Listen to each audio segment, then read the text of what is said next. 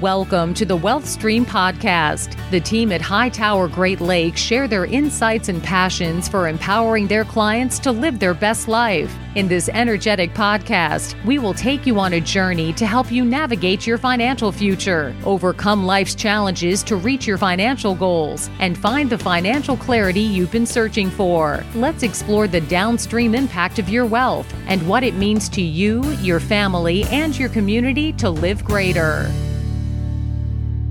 Hello and welcome to the Wealth Stream with Tim Scannell from Hightower Great Lakes. Good morning, Tim. How are you? I'm doing great, Eric. How about yourself? Doing fantastic. I am excellent. Self-quarantining. Yes, we're recording during the quarantine time. Yes. Quarantine time. Yeah, that's a good way to put it. And, well, as you put it before we started this podcast, I've been doing that for a few years now because I do work out of an office from my own home. So I'm kind of used to this. I'm used to my own self. Yeah, you should prepare a podcast just on social distancing. Yes, social distancing, the right way and the wrong way. I do need to come out of my office eventually. So showering is good, those types of things. Yeah, and I think we talked briefly about how you need to social distance from your dog maybe sometimes too, right? Well, yeah, he needs to social distance from everybody until he gets some breath mints because that dog... Good gravy. Exactly. Yeah, he's it's a little tight quarters. He's a good boy, but he's got some dental hygiene issues. I've been teaching him how to use the toothbrush, and he just mainly just chews on it. So I don't know. He just doesn't get it. He's just not the brightest bulb, I guess. Yeah, he's not a crow. Crows are smart. That may be the next. There you go. I didn't know that. Oh yeah, they can use tools like 3-stage tools to unlock things and sneak into your car and take stuff. It's just weird. See, you're from Nebraska, so you're aware of things that we're not. So some unique information. Apparently, I've got a lot of time on my hands to learn about crows compared to real life things. So anyway, a lot of research time when you're social distancing. That's right. Speaking of real life things, what are we learning today, Tim? We've talked in the past about our wealth management formula. We obviously we do the investment process, and right now through the quarantine time, we're focusing on that a lot with clients. But we also like to work with a lot of advanced planning topics like wealth transfer, wealth protection, charitable giving. But today I wanted to talk about a wealth enhancement technique that relates to tax planning and cash flow enhancement. And that's really, proper ways to evade, as opposed to trying to avoid taxes. So tax planning. You mean avoid, not evade? That's what I mean. Yes, sorry. Well, that's avoid, okay. not evade. Yeah. Excuse me, compliance department. Yes, that's what I meant. Big difference there. Yes. I think evade is a Capone issue. Avoid is a legal issue. A good thing. Exactly. And, so tax avoidance, is actually supported by the government, but tax evasion is not, right? And we've all been familiar with, big, high-profile examples. I'm from the Chicago area, so of course Al Capone comes to mind, and they couldn't get him to stop his criminal enterprise, so they eventually got him on tax evasion for not reporting profits, and it's usually what we find. Tax evasion strategies is not reporting. Recently, like a couple of years ago, Wesley Snipes, a movie actor, he was convinced by some group that the IRS was illegal, and they weren't really allowed to tax people, and so he didn't pay. But he ended up going to prison for 3 years, and now he's back in movies. But he paid the price for that. Yes. Wow, I did not know that. 3 years. Wow. Yeah, he was insistent that the revenues and profits from his movies were not taxed, and the IRS won. He fought the law, and the law won. Yeah, that needs to be the new theme music for a while. All right. And then what's recent now is with the Astros, scandal in baseball and how they likely cheated and won the World Series. And, as a result, are they being fair to old Pete Rose, who they still won't let in the Hall of Fame? And, he ended up selling a lot of his memorabilia, a lot of his cards, ended up owing $1 million in back taxes. And he also went to jail for about 5 months. So again, just a high profile example of not reporting profits. Yeah. So that's very important to remember that. And so we're going to talk about avoidance, which you said is supported by the government, and I'm sure they're not super happy about it necessarily, but they're okay with it because you're doing it the proper way. And you've got 5 tips for us? Exactly. And I have friend of mine who is a former high net worth IRS audit agent, and he really only worked on tax returns with income of $10 million or more. And he always had this saying for me. He said that, he asked me, what's the difference between tax avoidance and tax evasion? It's about 4 inches, which is the typical prison wall size. So we want to do avoidance, but we want to not do evasion, right? So we're going to talk today about avoidance. All right. Let's get into it. So the first thing I want to stress is that, you mentioned the government. Well, tax avoidance is actually designed and supported by the government because Congress, determines that there's some things they want to create incentives for that they think are good for the country. So, so there's a lot of examples of government-supported tax credits, for example. Like recently, in the last couple of years, one of the things that have been very popular are opportunity zone credits, and we talked a little bit about that on some of the previous podcasts, where the government is saying we would like to create incentives for individuals to invest in distressed properties, communities in particular. So they kind of create these zones, and they said if you reinvest proceeds from a sale of real estate into these opportunity zones, you'll be able to avoid and sometimes eliminate some of the capital gains tax. So that's an example of, avoidance that the government is really supporting. One of the older ones that have been around for a long time are the investment tax credits.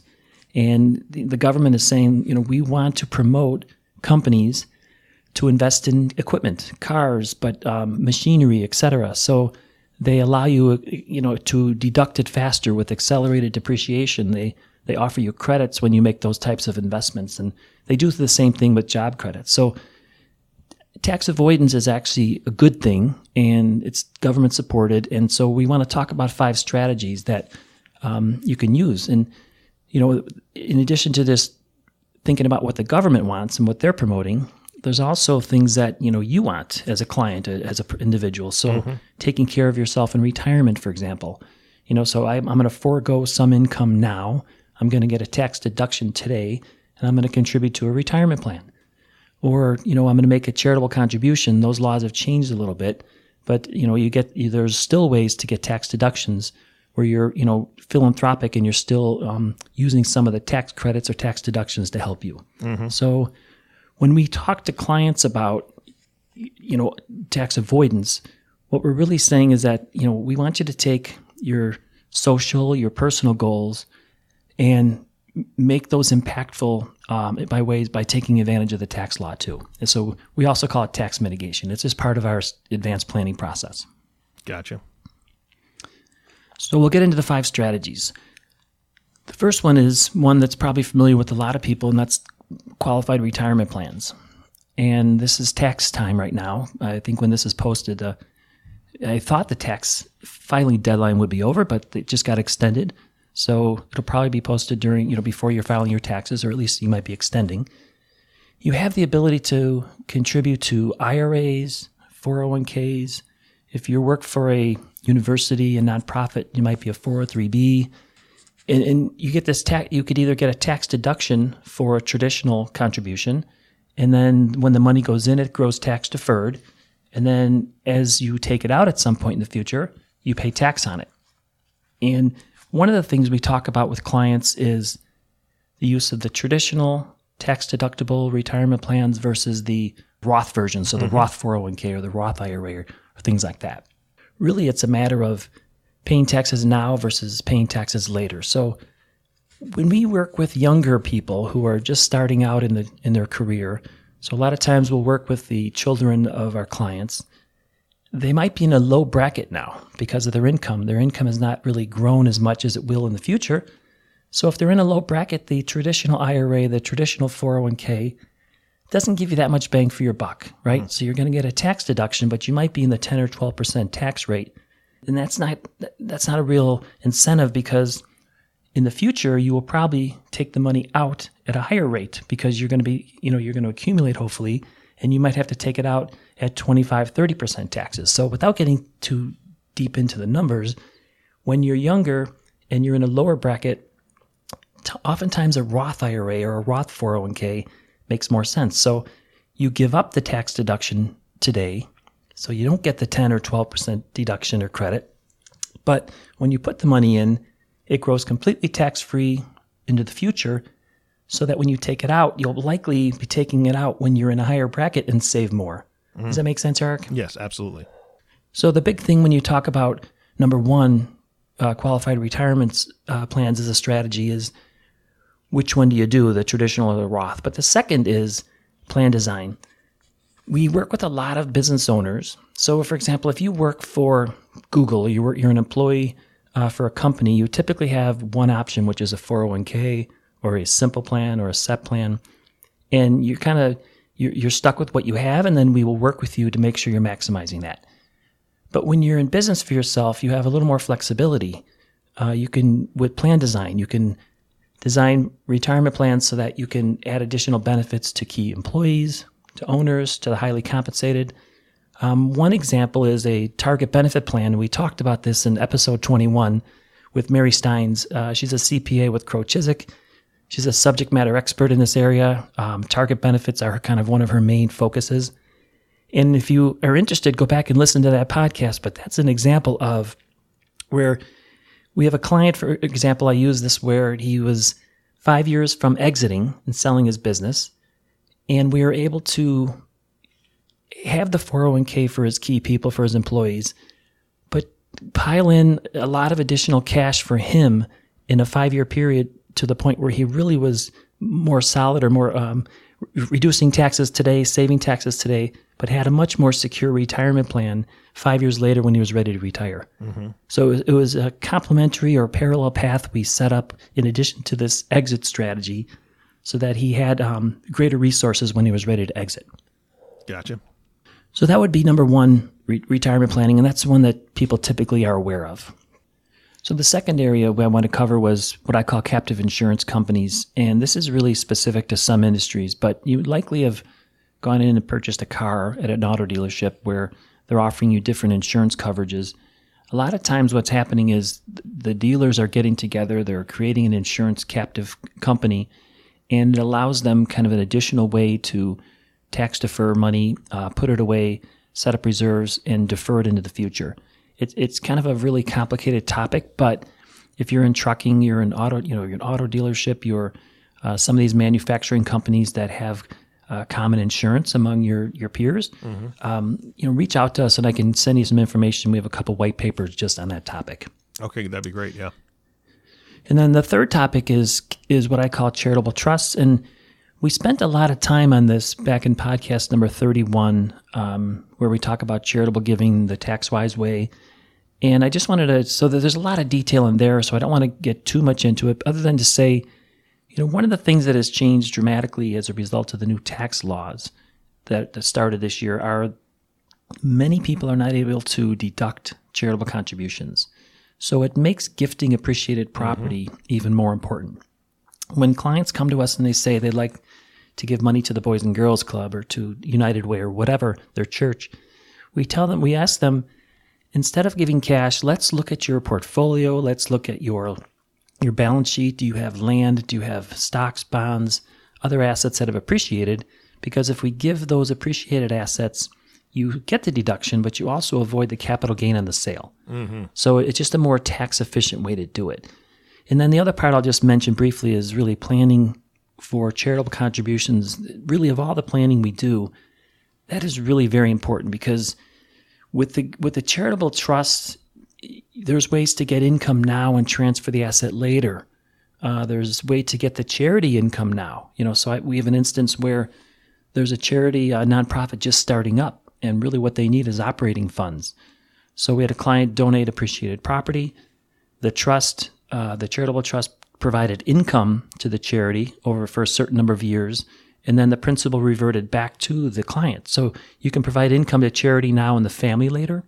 You could also do things like gift annuities. So income versus gains, taxable gains, et cetera, are key, and that's why when you're talking about charitable planning, charitable trusts, go back and listen to that podcast 31, but that's really where you require a lot of planning. Mm-hmm. Yeah, absolutely. And then the fourth area is something we call tracking partnerships. And I'll give you an example, probably is the best way to explain this. I work with an advisor on the West Coast, and years and years ago in the 60s, her parents bought a piece of land. They shared it with family members. Eventually, family members got out, sold their share to other people. Fast forward to today, and there is literally 50 people involved in this property. Oh, wow. And how do you manage that, right?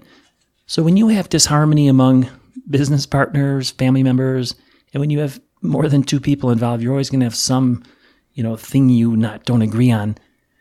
There's very complicated but efficient ways to create different levels of partnerships, to transfer property, to transfer control, to buy people out without creating a lot of tax. So this family they were fortunate that one of the family members was a coach. She's basically a business coach. She does a lot of coaching for CEOs and helping them build a bench for the next generation of CEOs.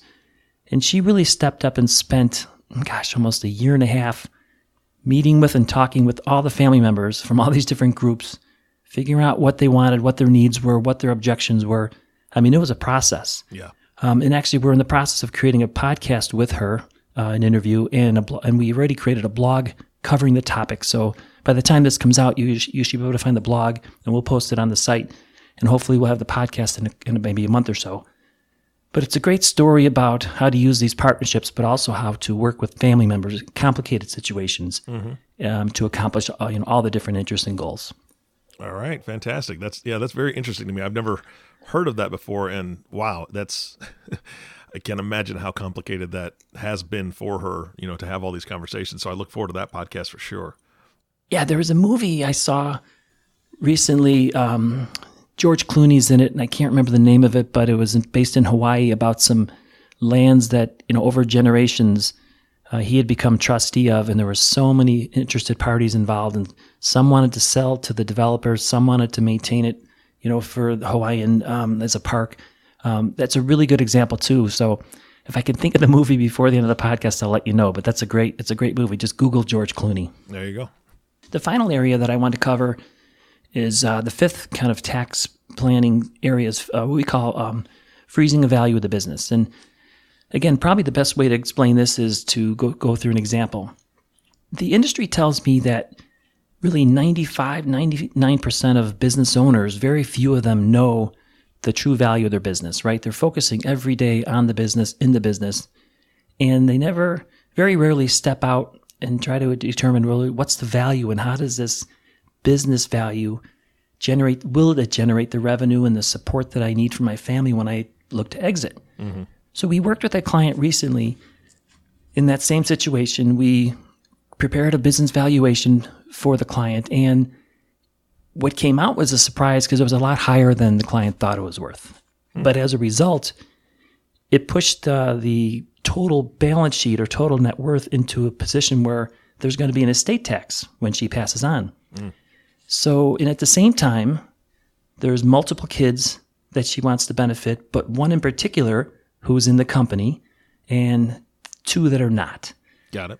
So it created a real complicated situation where how do I get the business to my one child at the same time, not to treat the other two fairly, but now because it pushed the total estate over $11.6 million, there was an estate tax issue that she also had to address. So what we did was we worked with the attorney, worked with their CPA, worked with their insurance professional, and it's still going on so that we haven't got the final solution done. But we're working with her other advisors as a team to freeze the estate, also set it up in a partnership structure like I mentioned previously so that we can take a discount and reduce the value of the estate below where it's going to be taxed. So that we want the business to continue to be successful. We want the child that's in the business to benefit from that. So as the business grows, all that appreciation of the business value will eventually accrue to the child that's in the business. And for my client and her estate, we're able to freeze that value today below the estate tax threshold. So there's not going to be any taxes due. And the child in the business will actually benefit from the hard work. Because if you think about it, if something's worth $1 and now all of a sudden this child in the business makes it worth $3, and it creates a tax issue that the child has to pay and share in the burden with her other siblings, it's not fair to the next generation either, the person involved in the business. So there's all these complicated competing factors in there, but freezing the value is one technique we use in order to make sure that we know what the tax is, if any, we know what the values are going to be, and then it's easier to succession plan and estate plan and tax plan going forward. Yeah, I this is near and dear to my heart. I mean, I'm not in this situation by any means, Tim, but I've been working with clients for a very long time that have clients like this. I work with advisors, you know that. And to see a family in a situation like this where you have, and I'll use the same example, you have 3 children. One is working in the company and has worked in the company for the past 15 years and has done a great job of growing it and contributing to it and increasing the value. But the other 2 children, one is a school teacher, right? Wonderful profession. We know school teachers don't get paid enough, and the parent doesn't want to leave them out when it comes to passing assets to them. You don't want to punish them for being a school teacher just because they didn't want to work in the business or their life took them in a different direction. And maybe the other child is an artist who, again, it's not that it's a bad profession, but maybe they're a struggling artist or maybe they're a successful artist. It really doesn't matter. The parent loves each child equally. They want to reward each child equally. You've got one that has worked hard to grow the business over the past 15 years. They should be rewarded for that. You've got one who's a school teacher who's doing a very admirable job and they're fantastic at what they do, but they make very little money. You still want to reward that person for their passion. And the artist, the same thing. You want to reward them for being, your child. You want to gift them something, but the fairness is the biggest issue among everybody. And boy, I'll tell you what, as a parent, you don't want to cause strife for your kids. So this sounds like it's a really good option, or at least one good option. I know that you guys are still working through it. I would love to have a podcast when this is complete. I would love to have a podcast just about this scenario and just walk through it like a case study to see exactly what you guys did and how that was executed. Can we do that at some point? Yeah, that would be great. I'll talk to the client for sure. And I know there's a willingness on their part really to be part of a case study because we've actually worked with, sometimes what I do is I meet 2 or 3 times a year with a peer group of a CPA attorney, insurance professional, and we case study and we brainstorm. Absolutely. And we actually are using this case, as one of our case studies. And I've gotten some great ideas from one of the private client attorneys about the strategies. And so, yeah, I would definitely love to do that because Fantastic. like to get back to what you said, fair versus equal is always this big issue. And, if you have an $8 million business, when one of the children take it over and then they turn it into a $16 million business, you don't want to have the child in the business have to, you want them to benefit from the additional $8 million. You also don't want to have the other kids pay taxes because now you have an estate tax issue. So there's all kinds of competing forces that you have to really work through. It's complicated, but it's like a puzzle, and it's always fun when you come to the end result. Yeah, absolutely. And we've talked about family meetings before and how you help to execute those. And I can't remember off the top of my head which podcast that was, but if you're interested in Tim's family meeting process and the things that they do, there is a podcast for that. Go to the website, check things out. I know he's got other information on his website as well, but definitely very, very valuable to get everybody on the same page, even if it's at the very beginning of the book, if you will, on the same page saying, this is what we're going to figure out. It's going to take time, but here's why we want to figure this out. I think that'll take a lot of stress out of the situation right off the bat so that at least all the kids know, okay, we're going to work this out. And I think that that's a good thing to know up front. Yeah, and the key takeaway I guess I'll leave with this topic is you really need a team of quality tax and legal and estate and insurance professionals. You need a network, and you also need that team outside of the company. Absolutely. And I've mentioned this before in other podcasts. A lot of times people have very quality CFO, attorney for the company, etc. But you need an advocate for you, the owner, and you need to build a team. And that's really, they'll be the ones who help you as a team look at all these tax planning avenues, estate planning, wealth transfer, etc. Yeah, absolutely. Tim, we've talked a lot about the resources and things that you have on the website. and the fact that you yourself are a tremendous resource. So I'm going to ask you, can you remind us what the website is, maybe your email and phone number, how people can get a hold of you, and where they can reach this great information? Sure. So you can always reach, the website is htgreatlakes.com. So it's, Hightower Great Lakes is the company. And my email is tscannell@hightoweradvisors.com. And you could always call me at 219-246-5370. We have a lot of resources, and we'd love to help. Fantastic. Tim, thank you so much. I know that you are absolutely enjoying your quarantine time like I am. Yeah, right. Yeah, I realize that I'm going to need to clean this mic a little bit more often now that I'm really full-time here. Thank you so much for your time today, and just stay safe, okay? All right, you too. Thank you very much. You bet. And to our listeners, we wish the same for you. Please be safe. Do the things that the doctors are saying and all the reports. Wash your hands. Just be careful out there. We know that this can be a really big deal, and to those that are sick already, we're hoping for a quick, speedy recovery, but we're just hoping to put a stop to anybody else contracting this. So listen to what the doctors are saying, and also listen to the next podcast. And I thank you for tuning in to the Wealth Stream Podcast with Tim Scannell today. If you have not subscribed to the podcast yet, you can click the subscribe now button below, and the next podcast will show up directly on your listening device. This makes it much easier to share these podcasts with friends and family as well. Thanks so much for listening today. For everyone at Hightower Great Lakes, this is Eric Johnson reminding you to live your best day every day, and we'll see you next time.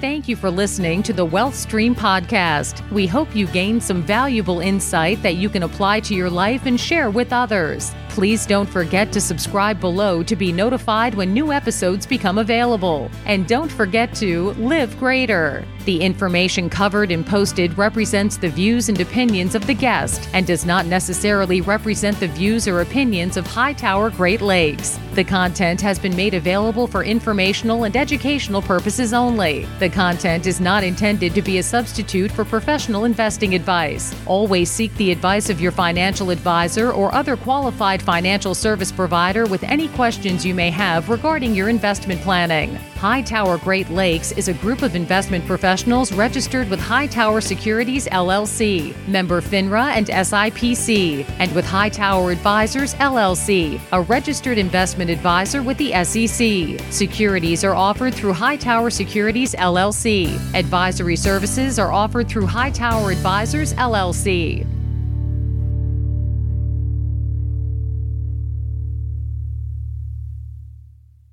Hightower Advisors do not provide tax or legal advice. This material was not intended or written to be used or presented to any entity as tax advice or legal information. Tax laws vary based on the client's individual circumstances and can change at any time without notice. Clients are urged to consult their tax or legal advisor before establishing a retirement plan.